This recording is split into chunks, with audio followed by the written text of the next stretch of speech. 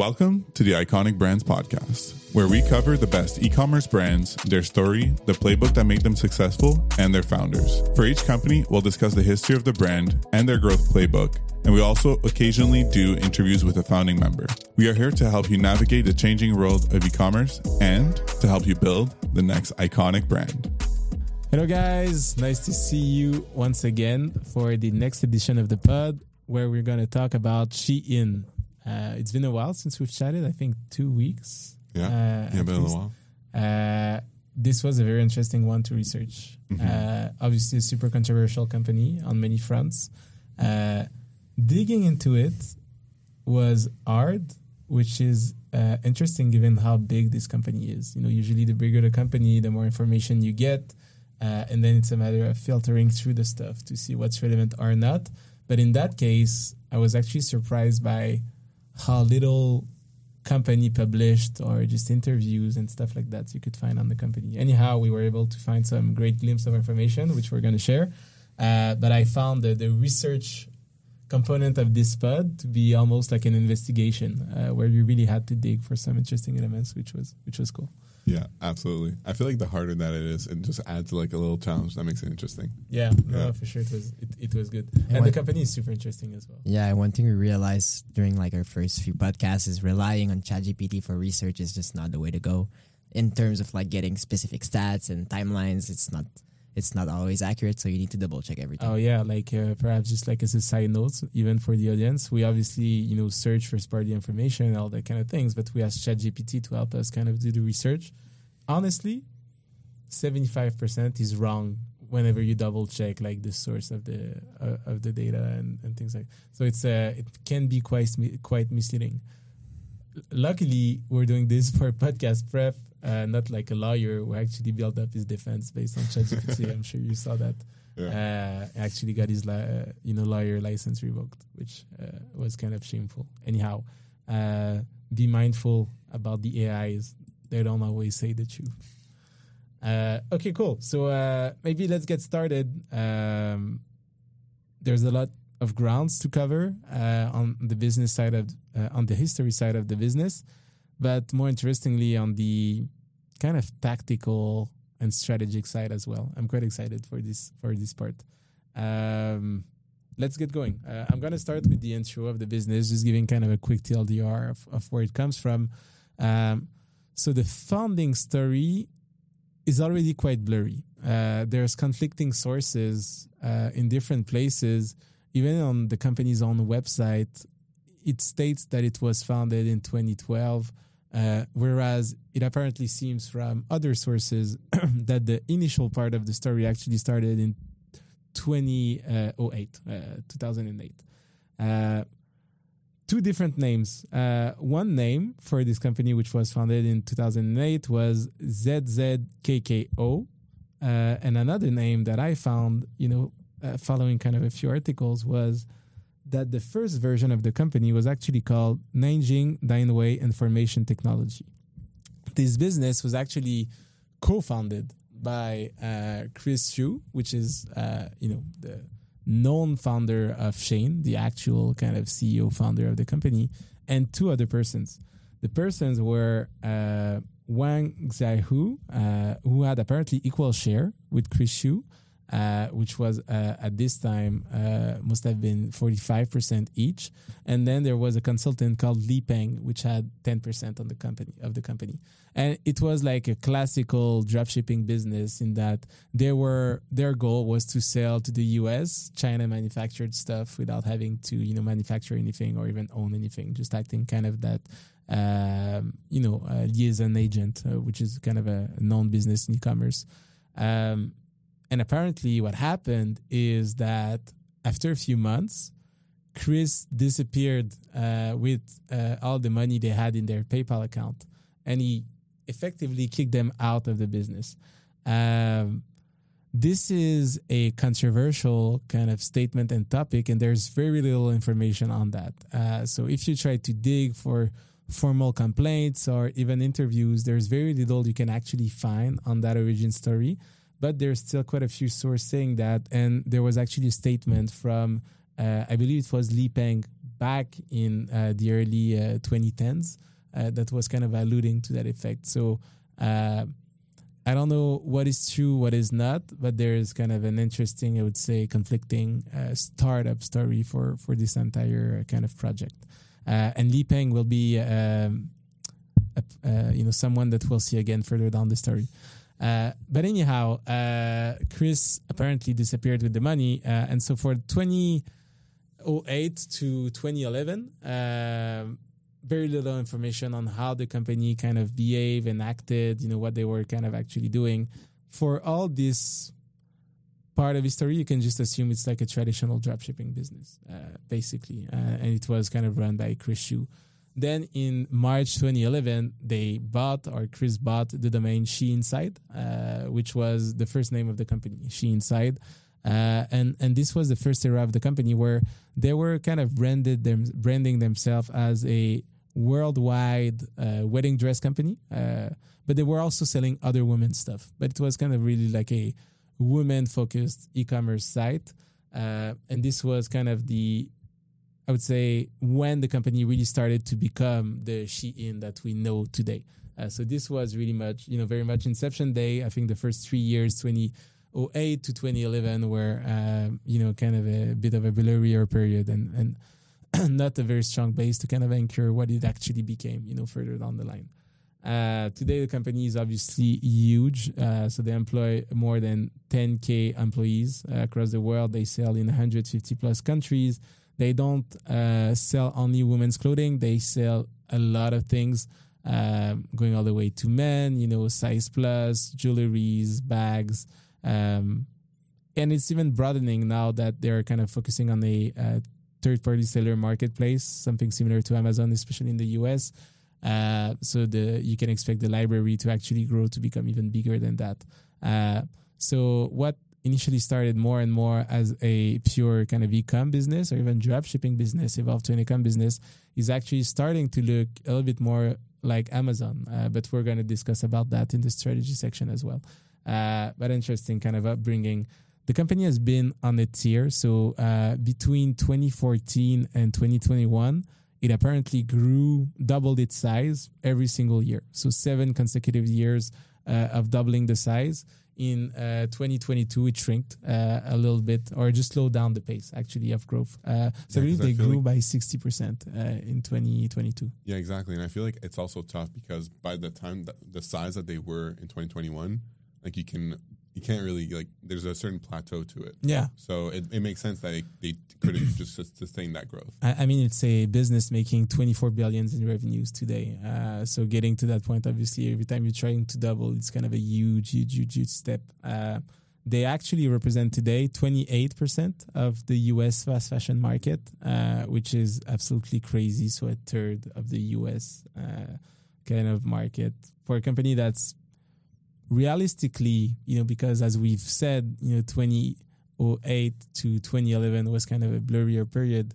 And they really only started like 2013 to kind of pursue this vertically integrated kind of strategy. So in like 10 years, they became this 24 billion behemoth in terms of revenue, and their valuation was actually in the round that they raised in 2021. I think, Pale, you're going to talk more about it. But they were at once valued at $100 billion, which is kind of crazy. And they raised, another round, I believe it was in 2022, at $66 billion valuation, $66 billion valuation. So it shrinked, the valuation shrinked, but still remains kind of crazy when you think about this entire story and the way they've kind of grew. Maybe getting back a little bit to SHEIN's kind of core business model and what they do, and just trying to tie it back to the evolution as well. But they're really a fast fashion company that operates, as they call it, on a pre-order basis, meaning that they don't think about what product to build, then design them, produce them, stock them in inventory, and then try to sell that inventory, which is basically the model that most retailers follow, whether it is, super high-end like Louis Vuitton or fast fashion like Zara and H&M. So what they do instead is actually operate on a pre-order basis, or as they call it. So they wait for people to show interest in a specific thing, a specific design, something they have to sell, and they can basically produce it instantly. So they don't have any inventory or very little inventory. That's kind of a core part of how they're able to get these price. Apparently, that's how they kind of justify that. I have some... I ran some math, and we're going to be discussing about that. Obviously, I don't think not having inventory is enough to justify just how little their prices are. But yeah, so now they focus on this model where they basically capture data on what consumer preferences are on social media. They can turn around to their manufacturing network extremely quickly, ask them to produce, a fixed number based on the demand they get, and then, it's shipped to people after 10 days, which is kind of crazy. An interesting data point just to see the scale of what they do. And I don't have the exact numbers in front of me, but I do remember them, like roughly speaking, in a year, H&M and Zara are going to be creating about 30 to 50,000 SKUs differently. Whereas when it comes to SHEIN, they'll be producing between 1 and 2 million SKUs per year. Yeah, so it's not the same kind of model. So for Zara, H&M, it's fast fashion. So typical having, just much more collections during a year than typically. And for SHEIN, it's actually ultra fast fashion. So just every day releasing some new products on a continuous basis. And it's about 10,000 new products per day. So that's combining, all the different styles for the different SKUs. But 10,000 is still much bigger than everyone else on the market. And what's interesting with them as well is that they also focus on lower amounts of initial items to see if it catches on. And then they'll do basically the same item, but just in different colors or with a small edit, which is also quite interesting. So we're going to be diving into just how they do that from the data integration standpoint, how they actually integrate with the manufacturers. All of that is going to be talked about in the kind of strategy section, but it's super interesting, and it's right. Everything that you're saying is actually kind of data driven, right? It's optimized to ensure that cash flows are optimally managed. So that's interesting. Ben, you have the hard mission of talking about the background of the founder, which, as I've said, is quite blurry.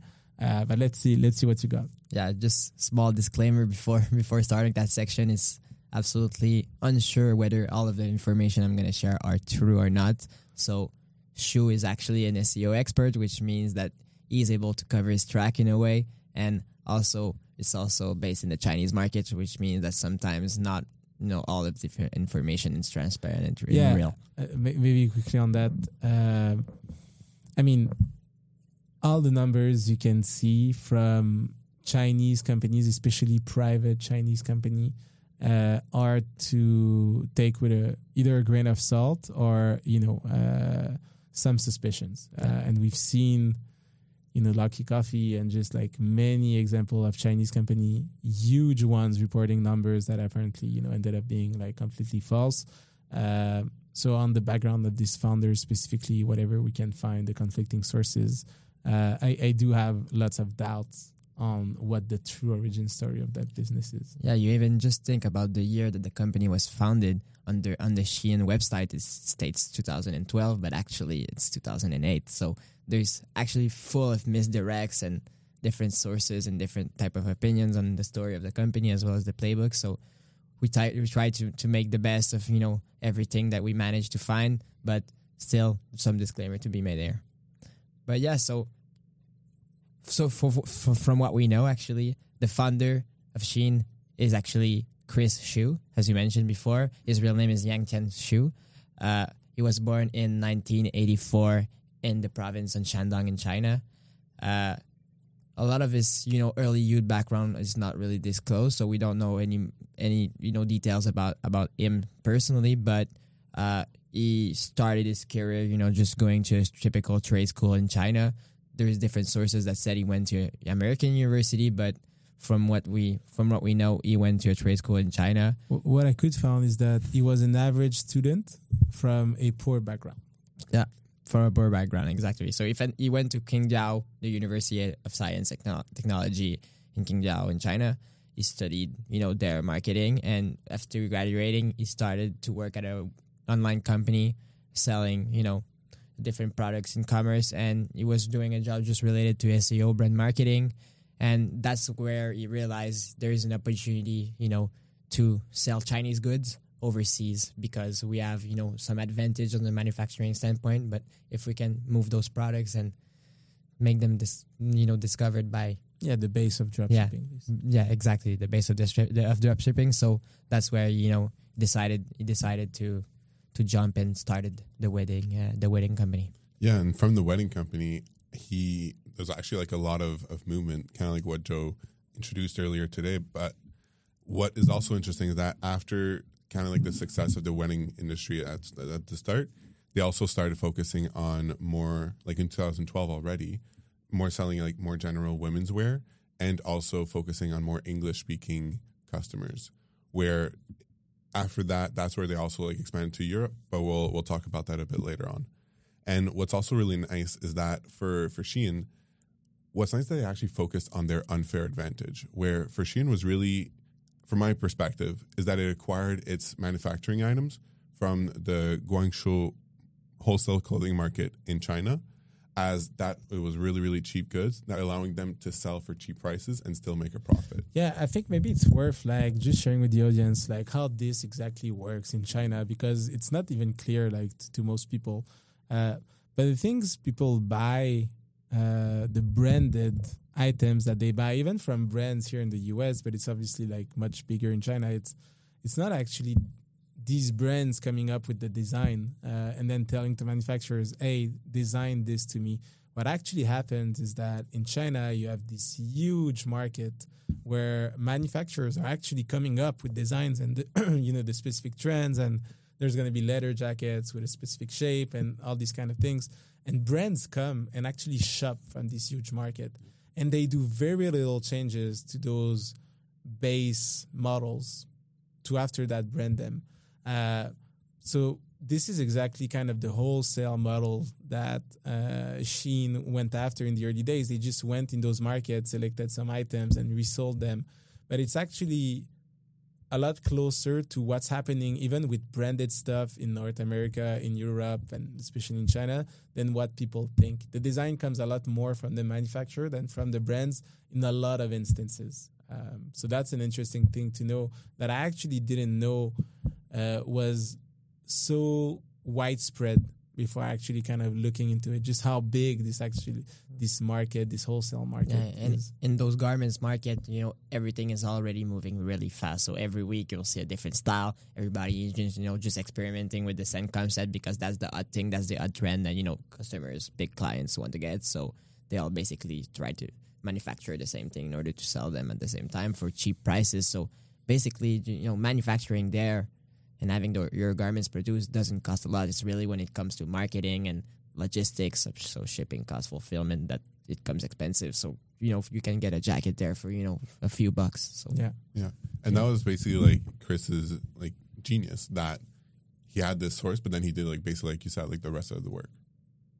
No, that's interesting. I'm super excited to dive into the tech aspect of it. I have so many thoughts on just how they actually did it at the tech level, but that's very cool. Maybe you wanted to talk about the funding story of the company, the round they've raised, the investors they got. Yeah, absolutely. So at the start, they actually started, lots of the source of information that you'll see on SHEIN actually mentions that they're bootstrapped, but if you look a bit further, it actually includes a few investors. That includes like Jafco Asia, IDG Capital, and Greenwoods Asset Management, which was all in 2012. So as you can see, it's still very, very early in their process, where there's a few other investors a bit later on. But I think in terms of timeline, it'd be maybe cool if we switch on to the company story. Yeah, well, what I can see here, at least on Crunchbase, is that they raised their Series A. Oh, yeah, look at how sketch this is. All their round are apparently January 1st. But they apparently raised their Series A in 2013, $5 million round from Jafco Asia. And then they raised a Series B 2 years after that, 41 million Series B in 2015. And then they went on for another 3 years without a round and raised from Sequoia Capital China, which is led by Alfred Lin. Not disclosed the amount, apparently, from what I can see. And then that's a crazy round. So they raised their Series D in 2019, 1 year after. This was a $500 million round. And I've read somewhere that the post-money valuation at this point was $4.5 billion, which is a great valuation. Don't get me wrong. Like, this is a lot of money. But when you think about the fact that the round that came 2 years after that was done at $100 billion valuation, this is quite a step up in just 2 years. And in that round, here it's written that the funds that participated are General Atlantic, Mubadala, Sequoia Capital. I also read somewhere that Tiger was kind of a big investor in that company. So even though it's not on Crunchbase, pretty sure Tiger invested in that as well. Interesting funding journey. A few things that are interesting to me, I guess, that we can get from the money that they raised was obviously 2008 to 2011, nothing. But then in just 1 year, basically 1 year and a half of 2011 to 2013, they were able to put themselves in a position to raise the $5 million round, which at the time for a purely online kind of e-commerce company, especially like dropshipping company, started by a single founder that comes from a poor background in China. Like, this is not easy to do. I mean, the funding market in China, especially on the VC side, if you think you need contacts and to be connected in the US to get funding, multiply that by 100 in China. Like, you really need to know the people to even get access to these meetings, unless your numbers are actually, coming out from heaven to be able to raise money for an average student coming from a poor background, solo founder in China, operating in the e-commerce business, without any, at this stage, I guess, form of really proprietary tech. To me, this is either really impressive or really suspicious in that there might be something else kind of going on around this investment, but I don't want kind of to extrapolate too much. I guess perhaps just kind of voicing it, my hinge is I wonder how much of this random founder is actually kind of just a founder creating a company, other than kind of a broader, I guess, Chinese-based initiative to create an ultra-fast fashion kind of giant globally. But this is like pure speculation on my end or anything, but you're kind of riffling out there. I think you're discrediting two things. I think from a lot of articles, it says that he's actually a master when it comes to like SEO and digital marketing and paid ads. And you can see throughout the story that turns out to be the case. So that's definitely one of the biggest reasons why it succeeded, or maybe the biggest. And the second thing is that he had a big vision. So he wanted to totally create a new model of ultra fast fashion that allows, everyone to get clothing for cheap at prices, that you've never seen before, with, a delivery that's really fast compared to traditional, models. So he was really dreaming big and changing the inventory, risk in terms of when it comes to fashion by changing the model of the logistics. So it was an interesting pitch for VCs. Yeah, but look, I get it. But first of all, you can only be so good at SEO, meaning you can bid on specific keywords. At the end of the day, you need money to put behind that. You can optimize a few keywords. Like, you can do a lot of things. Being good at SEO as a solo person is not enough, in my opinion, to bootstrap a business, to, let's say, a $20 million valuation, in China in 2013. Drop shipping stuff. It's a long stretch for me to believe that. And then when you're talking about like changing the way inventory management is done in China and all these kind of things, like, yes, you can say that about them perhaps 2016, 2017 onward, when they had size, were actually moving stuff. By 2013, if they were making more than 15 million, 20 million in revenues, let's be extremely generous, 40 million in revenues, this is still a drop in the ocean in the Chinese kind of manufacturing market. They're not moving anything. If at best they can, get 2 manufacturing facilities operating at capacity, it's already kind of a big thing. So I do see the vision. I do see the promise. I do see like, how good of a founder he might be. On the SEO side, it still is very impressive and unique as a story for me. That at this point in time, with that type of background, he was able to kind of get this going. But I'm not obviously I'm discrediting a little bit. I understand your point, and I think at the end of the day, you're most likely right. And they didn't even have, at that time, their own supply chain. So they didn't have anything. It was a dropshipping business. They just rebranded. They were doing great marketing, partnership with bloggers, etc. So maybe they had a big social presence at the time, but that's basically it. Exactly. You're just like a take rate business. So they buy something at a price, they pay an influencer to market it, and then they sell it. So anyway, that's kind of an interesting thing, but this is how they actually kind of grew up. And then they grew up to become obviously this larger business. And I don't know if someone want to talk about some of the challenges they've had recently as a brand, around the way that they work, their practices and all that kind of things. Yeah, I can state a few to start it off. So I think that the first one we can mention is the latest one, which happened, a few weeks ago, so maybe one or two. So they're basically being sued with a RICO lawsuit, which is actually a racketeering charge by the U.S. So that's basically a charge that you get when you're in a mafia organization or actually in street gangs. So they're basically being accused by the several designers that they're obsessively and intentionally copying fashion designs from independent artists. So what they do is they create, an organization full of shell companies. So there's not basically one real SHEIN. There's just several companies. And they always put the blame on a different one when it comes to stealing a design so they can avoid the different laws. But we have to take into account that in fashion, the copyright laws and, IP is not really protected.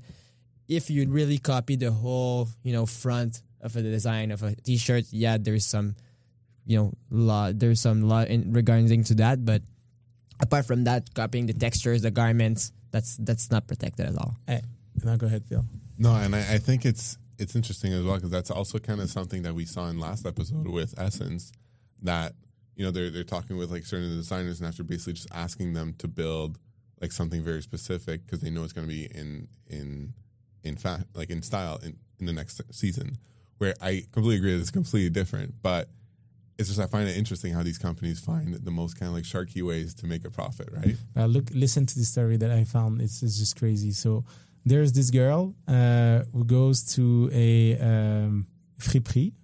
Is it a thrift store? A thrift store. Yeah. And then she found like a nice old jacket. And she's like, oh, that's a nice jacket. She wears it. And then she decided to sell it on a secondhand marketplace.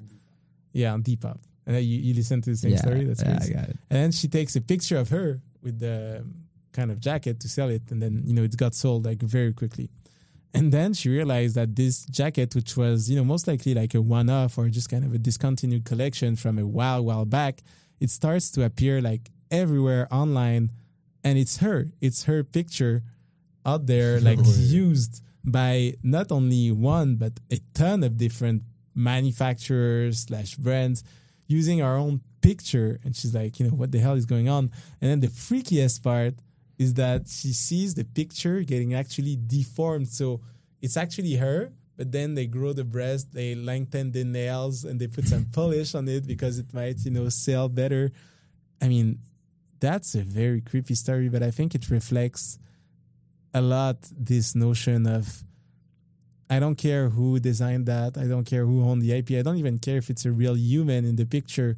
The only thing I care about is how cheap can I build it and how fast can I bring it to market, which is, to a big extent, the SHEIN model and the way, those kind of shell structure are actually kind of created. We're going to be talking about the manufacturing angle in a minute. But yeah. Another example of how, fast they want to operate and how little they think, thoroughly about every design is they actually were selling at one point a swastika charm necklace. So something that's totally wrong in Western culture. So they defended themselves saying it was actually a Buddhist symbol, but still it was a complete mistake for them.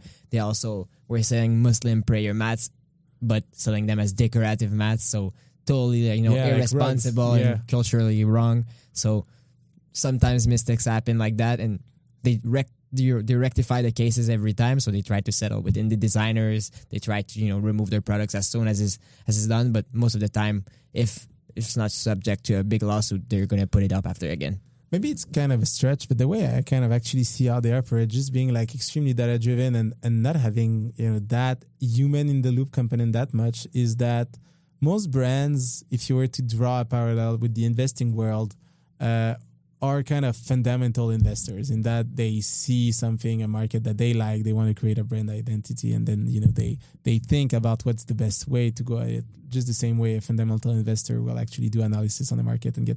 But the way SHEIN operates is like traders, so it's purely data driven, automated. We're capturing on social media that this thing is actually getting traction. We're actually funneling that information directly to the software that we create, built in all these manufacturing facilities so they can get going right away. And when it comes to MOQs, color, all that kind of thing, we're not making any decision. This is only like the AI telling us this is all the optimized cost based on the traction that this thing got. So it's a huge kind of data-driven operation that's automated in a big part. And sometimes it leads you to this situation where you see obvious kind of mistake that should have been avoided, should an human in the loop was there, but it's really not. It's really not there. And the crazy thing is that they don't care. Like, it's the lucrative thing is not to correct that behavior, just to apologize for the thing and just keep on going the same thing the next day, because that's the highest ROI thing you can actually do. What doesn't kill you make you stronger. That's what they think, right? But there's a few more challenges that we can talk about. Perhaps VL, you can name a few. Yeah, no, absolutely. I feel like competition is also a big one, as the platform that really made them as big as they are, TikTok, is starting to come up as a competitor with their new kind of like shopping component. And not only that, but also like the typicals of like AliExpress and like Temu, as well as like Cupshe, Zaful, Boohoo, and I could list a whole bunch of others like Fashion Nova, etc. But with these companies, they've actually been also like poaching staff and factories from SHEIN, which is something that's becoming a bit of a challenge, because if all your factories are becoming poached, it's a bit more difficult, right? So not only that, but with SHEIN is that they also have, which is kind of diving a little bit into tech, but would love to hear both of your takes on that, is that with their factories at SHEIN, they also install a price verification mechanism to make sure of like how that's the cheapest that they can offer, but they also include a full CRM for SHEIN within those factories. Yeah, so maybe I think that's an amazing segue just to dive into the tech aspect of it. So SHEIN is a tech company, by all means and extent, operating in the fashion kind of industry, and just trying to break down their tech stack and how they operate, how they can actually surface all the efficiencies, and some moral question that comes from the way they operate. So there's a few kind of key components in their stack. The first one is signal capture. So the first thing you want to know as a manufacturer is, should I be building this thing? What do people care about? What do people like? And the way you do that is actually through data capture at scale from everything that's happening across social media platform. And so they've built a very solid, robust kind of intelligent system to understand, how fast an item is going to be sold based on the traction that it got. So the way you can actually do that is very simple, but you monitor, let's say on TikTok, how long it took for a specific item to get a specific numbers of then you can weight that based on who actually reposted it, are those people actually buying on my platform or not. And you can actually have super intelligent algorithm that tell you with very minimal level of variation, this is something you should build at that price and that number of MOQ based on all the things that you've captured. So, which is probably precisely what happened on Depop. Yeah, no, but this is exactly what happened on Depop. This is exactly what you build and how you build it. So the market signal capture thing is something that everyone is trying to do or is doing to a certain extent, right? Everyone wants to capture that data. Zara is doing it. I'm sure LVMH is doing it. Any modern business operating in fashion and selling online needs to know what the trends are. And if these businesses are not doing it themselves, there are agencies kind of focused on doing that and providing them with that information. So that's step number one. The point is they're doing it at a scale that's unmatched by anyone else globally. So that's the first part, like data capture. They are doing this. It's not a controversial thing to do. They're just very good at doing it. The second part of their tech, which to me is where the ethical considerations kind of come to play, is, as you've said, they say that they digitalize the manufacturers they work with. But really what they're doing is that they are, putting these manufacturers in the palm of their hand. So they're basically going in those factories and saying, look, from now forward, you're going to use the SHEIN software as your main tech engine to coordinate your company. So this is the thing you're going to be using for everything. And there's obvious pros for that, in that they can automate from that point. Whenever they capture signal, they can send that signal to the relevant manufacturers and get everything done and shipped. And, it's much faster and more efficient to do that. But then the other consideration is, once you're a manufacturer, if you're working with SHEIN, you need to kind of almost sell your soul to the devil, in that they'll ask you to commit 100% of your manufacturing capabilities to them. Why would a manufacturer accept to do that? There are a few reasons. The first one is that SHEIN is actually a great payer. They pay people on time, all the time. They're a trustable party to deal with. The second one, and I think that's important to understand, is that there's quite some risk and seasonality in the manufacturing business, especially in China, depending on which brand you can work with and what's your volume. And downtime is how you die in manufacturing. You want your factories to be, running all day, every day. Having a machine not working is the same way, is comparable to a hotel having a room not booked, for a night. It's wasted cost, basically. And so you want to be running all the time. And SHEIN is coming to them with a guarantee that their machines are going to be running all the time. They're going to be paid in time. This provides visibility, stability for these manufacturers.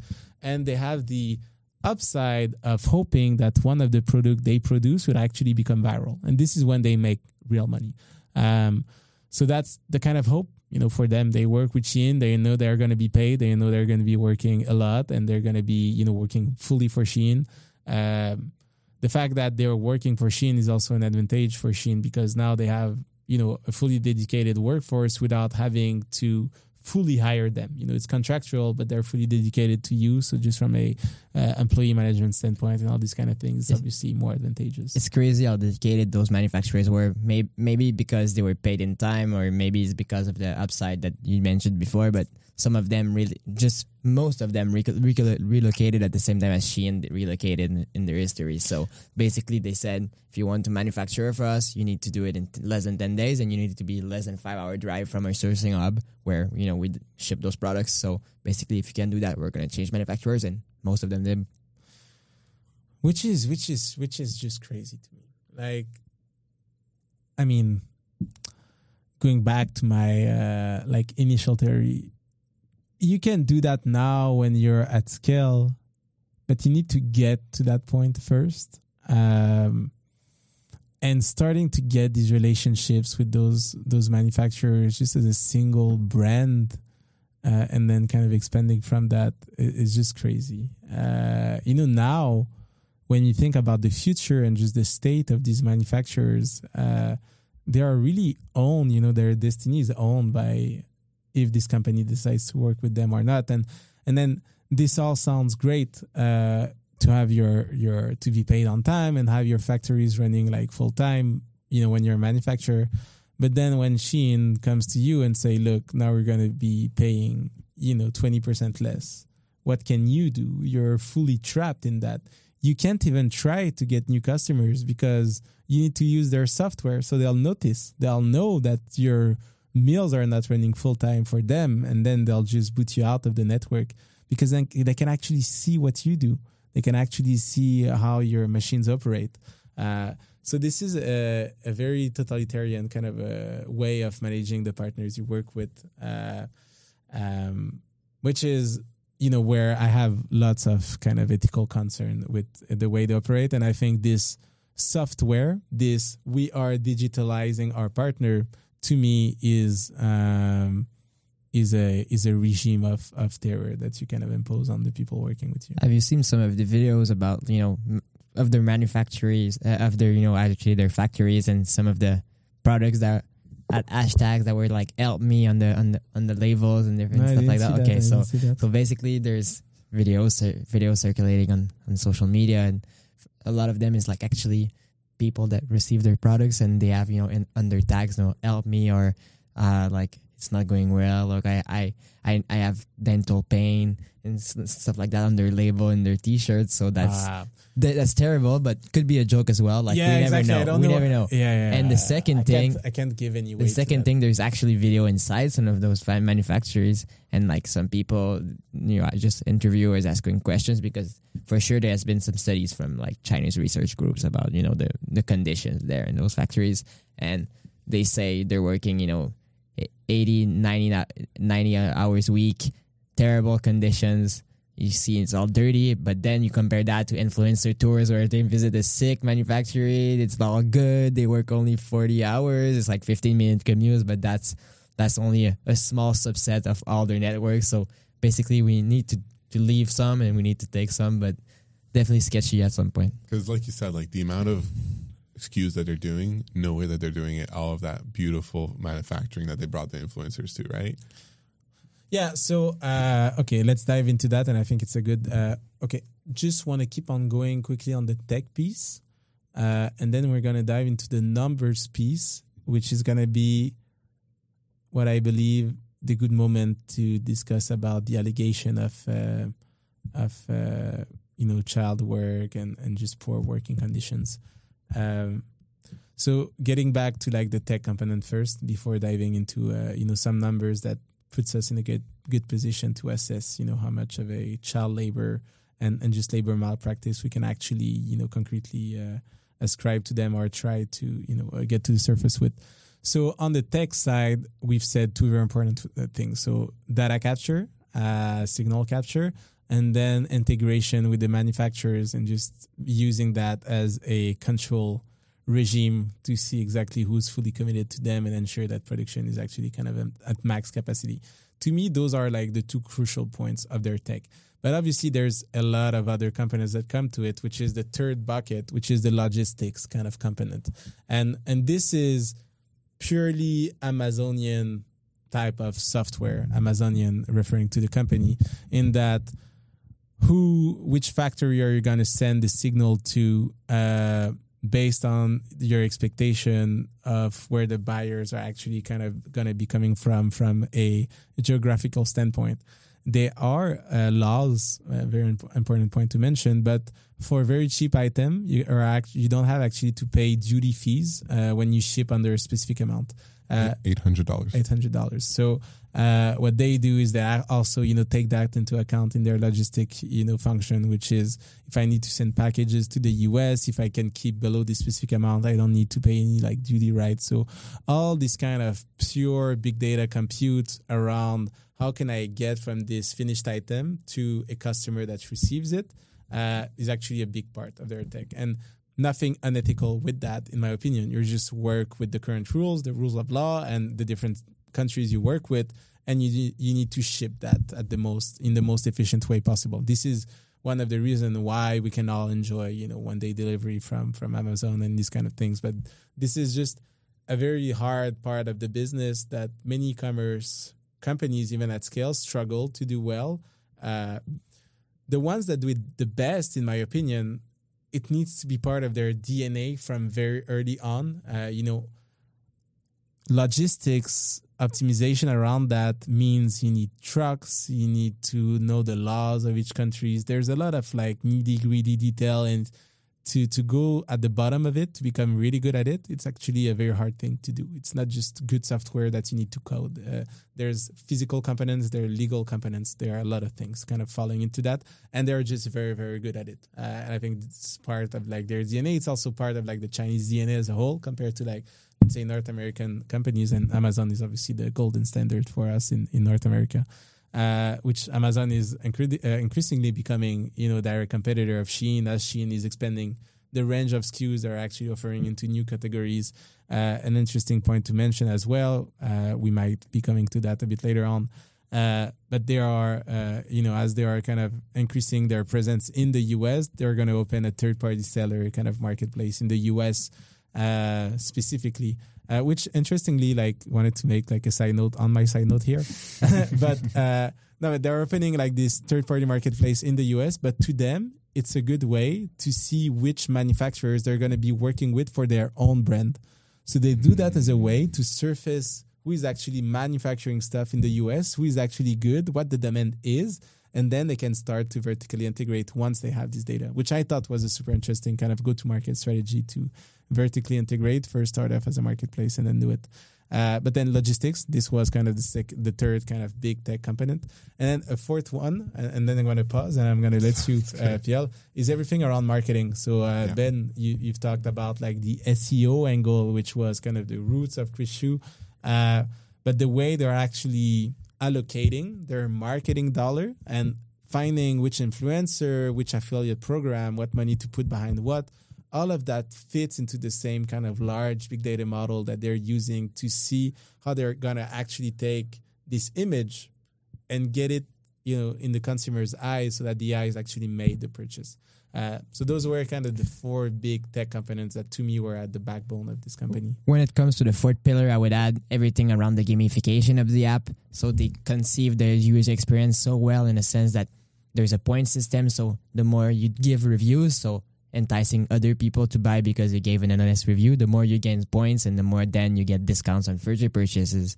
Then it's there's so many different skills that it's hard to, just browse through. But then when you select something, the algorithm tries to know you and then shows you, 10 other different products that are similar to this. So you feel like you're always getting, some unique choices that are tailored to your taste. So that's really good as well. And I think on the point system, the more you buy, the more you become a consumer, the more you get, exclusive promotions. So then you're just getting a viral loop that you want to go spend every day, and just taking 10 items cost you $100. So it's not a lot. So you just want to go off 10, and every paycheck you want to get new items. Go ahead. No, go ahead, Bill. No, and I think it's super interesting because also on that, it's such a snowball type of effect, right? And I just also wanted to jump back at the logistics and also the marketing side. That the logistics, I really like that you included that as part of the tech. As so, lots of people could just see that as a minor detail, but I think that especially it is part of their tech due to the fact that due to those really low shipping costs, not only is it fast, like you already mentioned, but it also saves so much money for SHEIN compared to Zara and all those bigger ones because they have to pay a whole bunch of larger fees, therefore having to make their items more expensive to make the same profit as SHEIN. So that's a huge kind of margin advantage. And exactly. The fact that they're selling kind of directly to consumers, smaller packages rather than big packages sent to the facilities of Zara in the different countries so that they can fill their stores. And for cheapness, customer accept longer delays, and that's the trade-off they made, and it's working. Yeah, no, exactly. Would you buy stuff from SHEIN? Did you buy stuff from So SHEIN? I know SHEIN because a lot of my, surrounding friends are actually Gen Zers and women, so that's directly their demographics. So everybody that has been on social networks, and I have friends that are women and my age, between 18 and 35, are going to know SHEIN. So they're basically everywhere. So as of myself, I've seen them, but I've never been targeted by SHEIN because I'm not their target customer. But for example, my friends that are women, they all, tried SHEIN, try to order products. Sometimes the delivery comes wrong, but you can pay $2 for protection and get it again. So that's cheap as well. And basically, you've seen friends, ordering boxes with 10, 15 items of, different swimsuits, but it costs them $100 for all of that. So even if they don't like two of them and it doesn't look like the picture, it's still a good bargain in their opinion. So that's why they go back. That's why they order. But then at some point, if you get the luxury of spending a bit more money on quality items, people try to leave SHEIN behind in order to be more ethical because they understand, the trade-offs of shopping there. So I'm not sure, answer. What you're saying is, you have some friends that tried it and then they stopped? Or So most of them tried it multiple times when they need to buy, items that are commoditized, so like swimsuits or stuff that they want to buy, a lot from and just don't want to spend a lot of money on. But then whenever they have enough income or they just can't afford to buy higher quality products, they won't buy from SHEIN because they know it's not, perfectly ethical. But at if the I same can say it time, like like that. that's why I think is also quite interesting because lots of the clothes on SHEIN doesn't actually have like a brand showing on it unless it's on the label, right? And I have a few friends that they hate wearing the same outfit twice.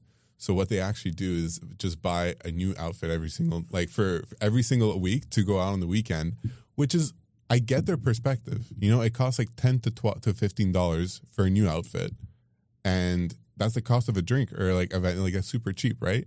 So if you can afford it, I get it, but definitely not the most ethical, not only for the planet but also in terms of Yeah.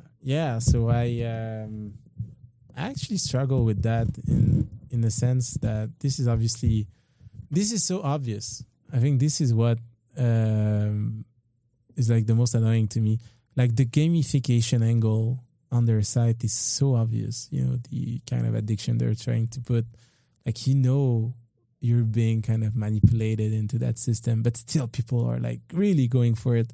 And obviously you're buying a t-shirt that's coming from the other end of the world and it costs you, $6 to get it at your doorstep. Obviously something happened along the way for that t-shirt to be so cheap. How do you feel about that? And then because it was so cheap, you actually bought 10 of it. Whereas you can actually live your whole, year with 6 to 10 t-shirts, like easily. I mean, I don't wear a lot of different t-shirts, like virtue signaling here, but I'm trying to say you don't need a lot, and people are buying a lot from that, and this is just like consumptions of items that you don't need to buy. So what strikes me is everything I'm talking about now when it comes to like understanding that there's a cost for you to pay cheap. There's a cost to your haircut on the price you pay. There's, impact of consuming a lot of resources when you could consume less resources.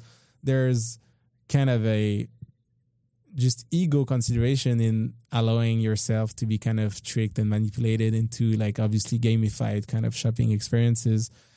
All of these things to me are things that the Gen Z generation grew up kind of aware of. It's not as, my parents' generation where you can actually give them the benefits of the doubt, how they didn't know, the impact of what they were kind of doing. The Gen Z generation was very much raised with a clear awareness of these things. And again, I want to remind, SHEIN owned 28% of the US market, which is, by all means and standards, like a very developed countries with a good like education system. So I'm just very surprised by how far you're actually, how little you care about all this consideration when you can have a cheap t-shirt. I'm not surprised at all, actually. I am. Because the Gen Z consumers are so complicated, they're very vocal about everything. So they're really vocal when it comes to like something that they think is unethical about, the climate change and impact on the environment. But at the same time, they are the generation that want to travel the most. So they know, they just don't care how much, carbon emissions they make when they travel. They just they love all so much, and they love unboxing packages so much because they were grown up with e-commerce that the satisfaction just go over that reflection. So basically they're vocal, but at the same time they don't care about other aspects. Seems like a very confused. It's a confused consumer. It's hard for brands actually. Confused consumer. It's actually hard for brands to know what they want. They want to identify with brands, but with the values and everything. But at the same time, they want cheapness and they want the best service, and that's why some of them go for SHEIN anyway. But also, actually, we need to consider the fact that we're in a developed country, with people with a good pocket for buying discretionary items such as that.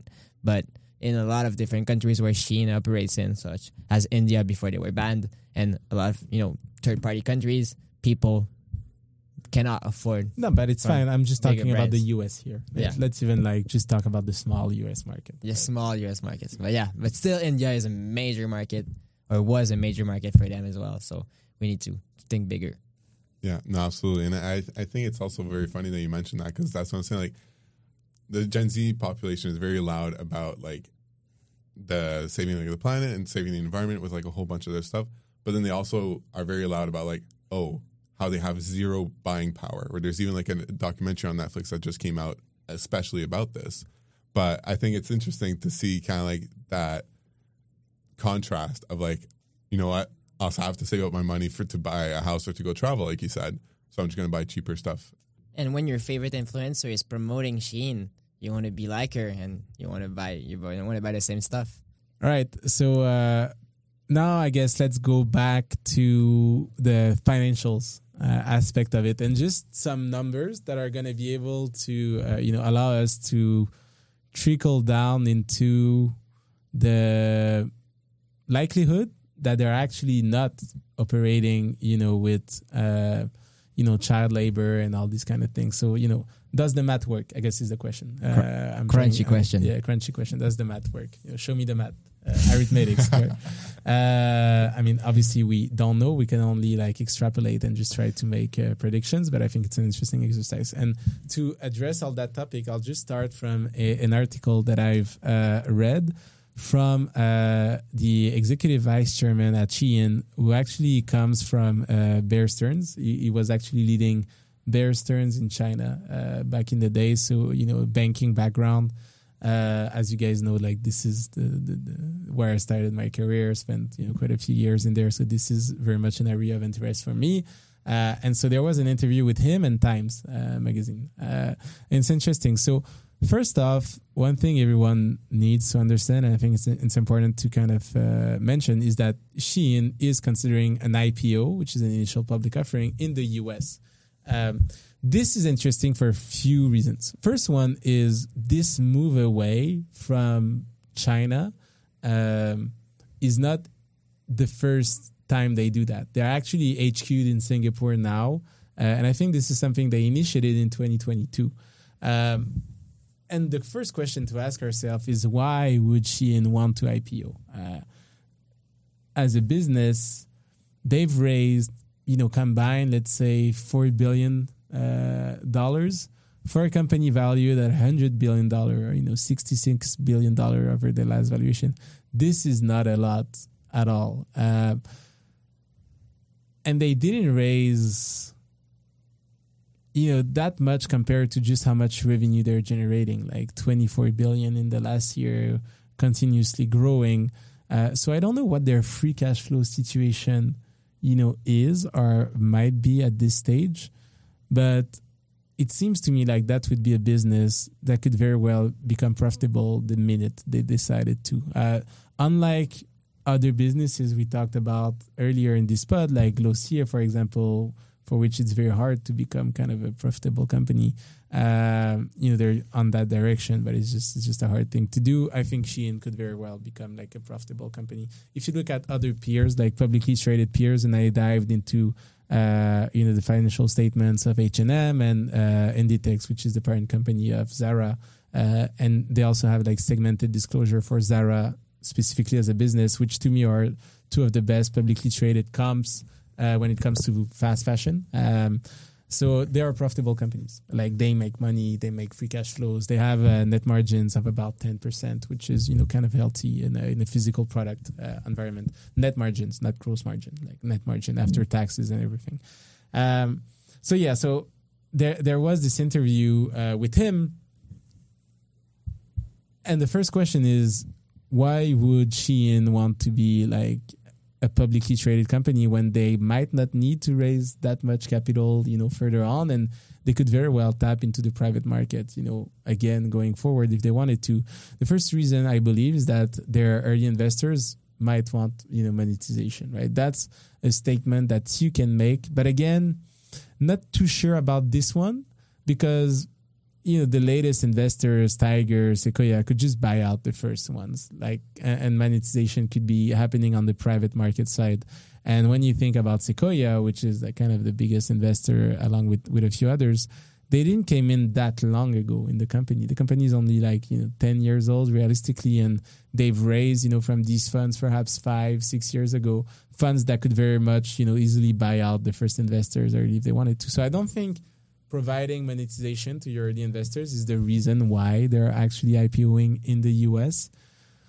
One might argue that they are doing it to gain credibility. It's a PR stunt. It's a PR stunt, but it could be a very costly PR stunt because, and this is where I wanted to go with that, is when you recall, the demise of WeWork actually happened when they disclosed their numbers in their S1, which is the prospectus that you put out.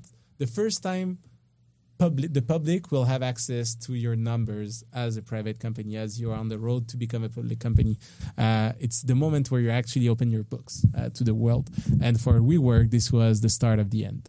People saw, I recall it was like this adjusted EBITDA before X, Y, and Z, the way it was. Community adjusted. Community adjusted, I love that. Yeah. It was kind of it became a meme, right?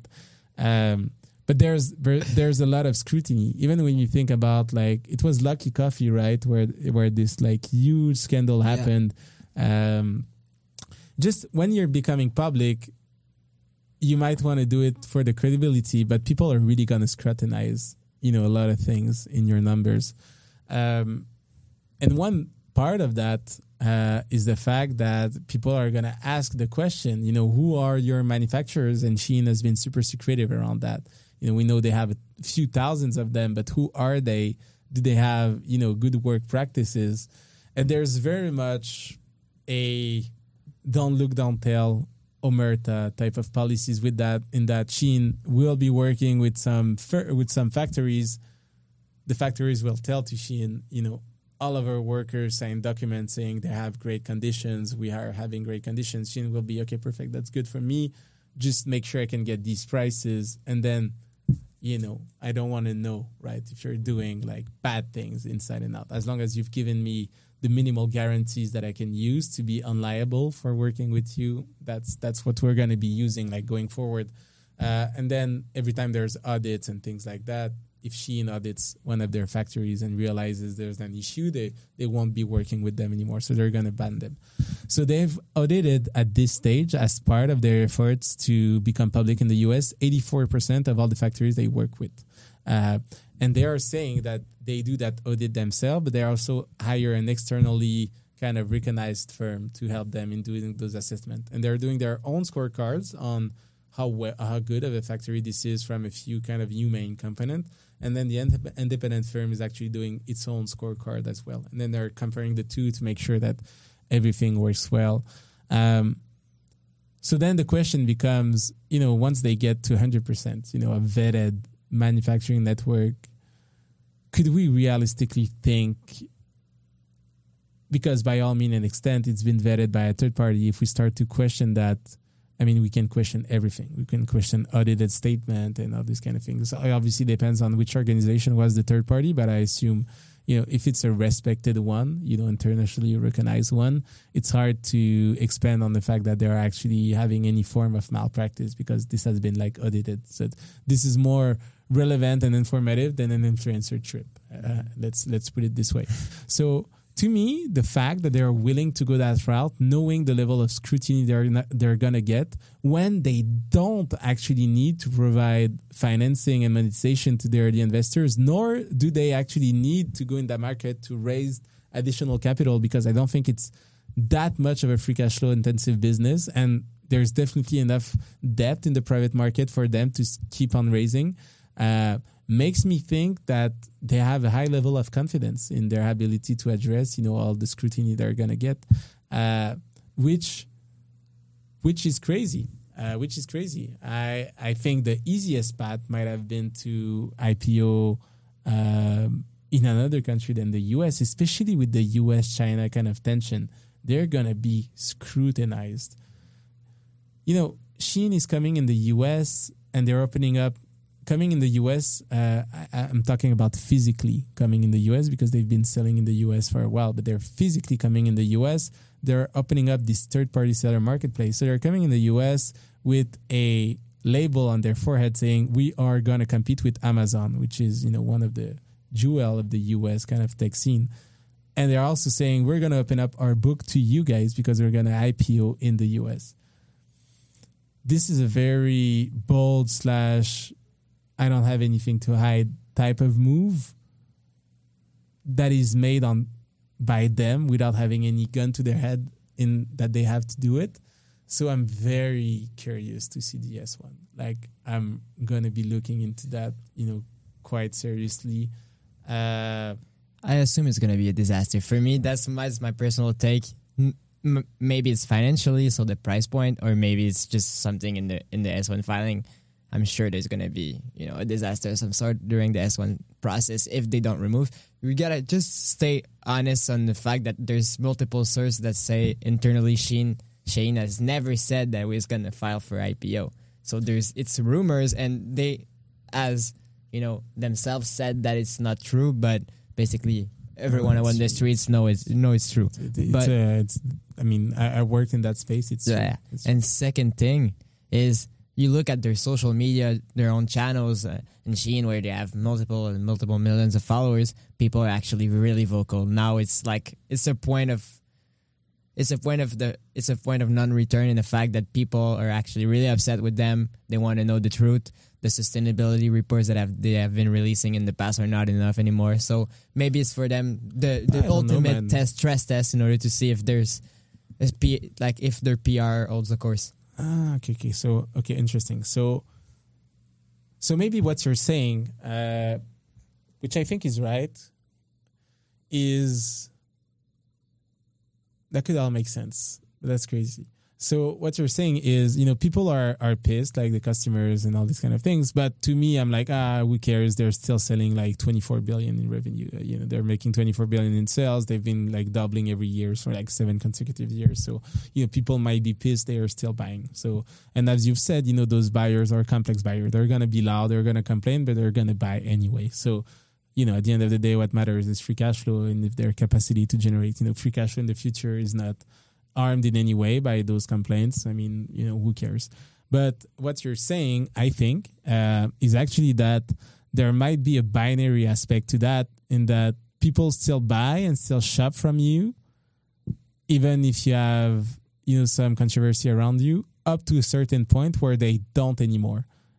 And there's like that cliff happening where you actually build up that business, but at some point, it's over. The big scandals comes out. It's like the delete Uber type of campaign. Whereas once you've passed this specific area of unethical practices, it's the end of it. And then 24 billion becomes, 100 million in like 2 years. And that's also one thing that I found interesting, is that with that, what you just said, that kind of like that cliff, but also with the fact that you also had kind of like a decreasing valuation, that maybe now they're thinking, might as well do it. I don't think the valuation changes anything. Like, to be frank, like, it's so little dilution anyway. So it's like they needed the capital. Investors had some leverage. 66 billion is still huge. Like, they didn't have to cut that many people. At the end of the day, they raised like 2 billion at a $66 billion valuation. This is like peanuts on the cap table. Yeah. So my opinion, to be frank, so I think perhaps they see that moment of truth perhaps approaching, and they're thinking the best way to actually address it is through an IPO in the US. What a bold statement. What a bold bet. If there's issues coming up from that, it could be like the end of the business, really. Like, we work, like, this wouldn't be the first time at all that we see something like that. So they're confident, and I've just been scrolling through their socials right now just to justify my point, and basically 90% of the comments are hate regarding, their supply chain, regarding their ethics, regarding, everything that we've talked about so far. So there's definitely a point where if you want to grow and really reach your full potential, you need to figure it out how to solve the PR, and maybe that's the stunt they need. Wow. Let's see where that leads. Yeah, and maybe last point. I see we're kind of running, long on time here. But when you look at the other businesses, I've said, like Zara and all those kind of things, they're like making 10% profit margin on everything they sell. They do have a few costs that Shein doesn't. In like they have, physical stores and rents that they pay on these stores whenever they lease them. They have some capex. They do own some stores in some location. That's one. They also pay a lot more in taxes because they're shipping those big bulky items versus smaller kind of sub duties type of items, and like we were talking the $800 kind of threshold. But Shein is selling its stuff at a 10x discount to what Zara might be selling. So a $60 jacket could be costing $6 on Shein. And it could be anywhere from 5 to 10 as a discount. And it's not as if Zara was not manufacturing anything in China. They're actually manufacturing lots of things in China. And they are also manufacturing in Portugal, in Turkey, and they have like this huge value chain optimized for cost, just like Shein does. But yet, with a T-shirt that they sell for $50, they can only make $5 at the end. And Shein is saying, "Look, we're going to be taking the same T-shirt, we're going to be selling it at $6." And then how much are they really going to be making after that at the end? To me, when you look at the P&L, the cost structure, cost of goods sold, which is like cotton and all these kind of things, unless Shein is buying cotton from areas where known for child labor malpractice, which there's a few in China. They actually said that they were not. So there's not a huge difference in the price of cotton that Zara is paying versus Shein. So there's like on the gross margin standpoint, there shouldn't be much of a difference other than the manufacturer markup on that cost, which we know Shein has total leverage on because they have like 100% of the manufacturing capabilities of their partners. And they're exclusively in China. So that, to me, you can't save money unless you save money on how much the workers are paid in those factories. Yeah, and I feel like shipping is not that big of a difference either. Yeah, like you need to pay, for shipping the same way, if you're shipping. Yeah, exactly. They move on the same boat. Yeah. They move on the same boat. So, yeah, I just guess my point is whenever you look at all the variable costs in the P&L for like all these type of business, there's only a few items that can really move the needle and move the needle by a factor of 10x. To get there and still be profitable, you need to be having extremely low, pay to the workers. Inventory management, the way they're actually like framing that as how they're actually saving on everything. I mean, the cost of inventory that you get is basically the cost of having those boxes sitting in your warehouse. So you have like huge warehouses and then you pay rent on that. It's basically what you do. There's like little depreciation for a specific period of time. As long as you can sell it, the item is in a box. It's well rested. You can put it on your shelf store whenever you want to. Yeah, it's very hard. It's very hard for me to justify. There's cost to dispose of the items as well in order to reach your sustainability targets. There's a lot of different costs associated with that as well. But I wonder if that's enough, right? If those inventory, those inventory cost savings are enough. It's so hard. And when you look at let's just explain it that way. When you look at like Zara, H&M, and you look at their financials over the last like 5-10 years, like what net margin gain have they done? By improving their practices. Obviously, they have models to better manage inventory as well. 2, 3, 5% you can improve in like your gross margin and net margin just by like pure operational improvements. Whereas here we're talking about a 10x difference in pricing power. So it's very hard for me to explain and understand how logistics is actually how you make those savings without so it's just, let's see. I have zero faith in I say it. I have zero faith in Chinese numbers. I have zero faith if it's a Chinese firm that's auditing, the factories, that SHEIN is auditing. Absolutely none. So let's see whenever, S1 SEC approved filings are going to come out, what conclusions they have. I hope and expect that there's going to be a high level of scrutiny on that, given everything that we've said from like the competitive tension between a Chinese company, a US company, the fact that they're more competitive to Amazon, all these kind of things are going to make, they're going to be scrutinized for sure. And I'm excited to see, if that bet that they're making is actually the good one. Yeah, it's a big bet. It's a big bet. And the SEC said it like in a few weeks ago. In order for us to give you the green light, to go and start the process for an IPO, you need to give us the proof that there's no forced and child labor and the practices of your workers are right. So if that's a Chinese, third party and it's not really credible numbers, it won't make the cut. All right. So anything else you guys wanted to add like on this pod? Yeah, maybe we can do like a lightning round, 2 minutes on playbook, the big strategy. You can all pick one, the biggest strategy that they did that allowed them, to be as big as they are right now. I think that would be an amazing way to wrap it up. Yeah, no, I like that a lot, like a little lightning round. Yeah.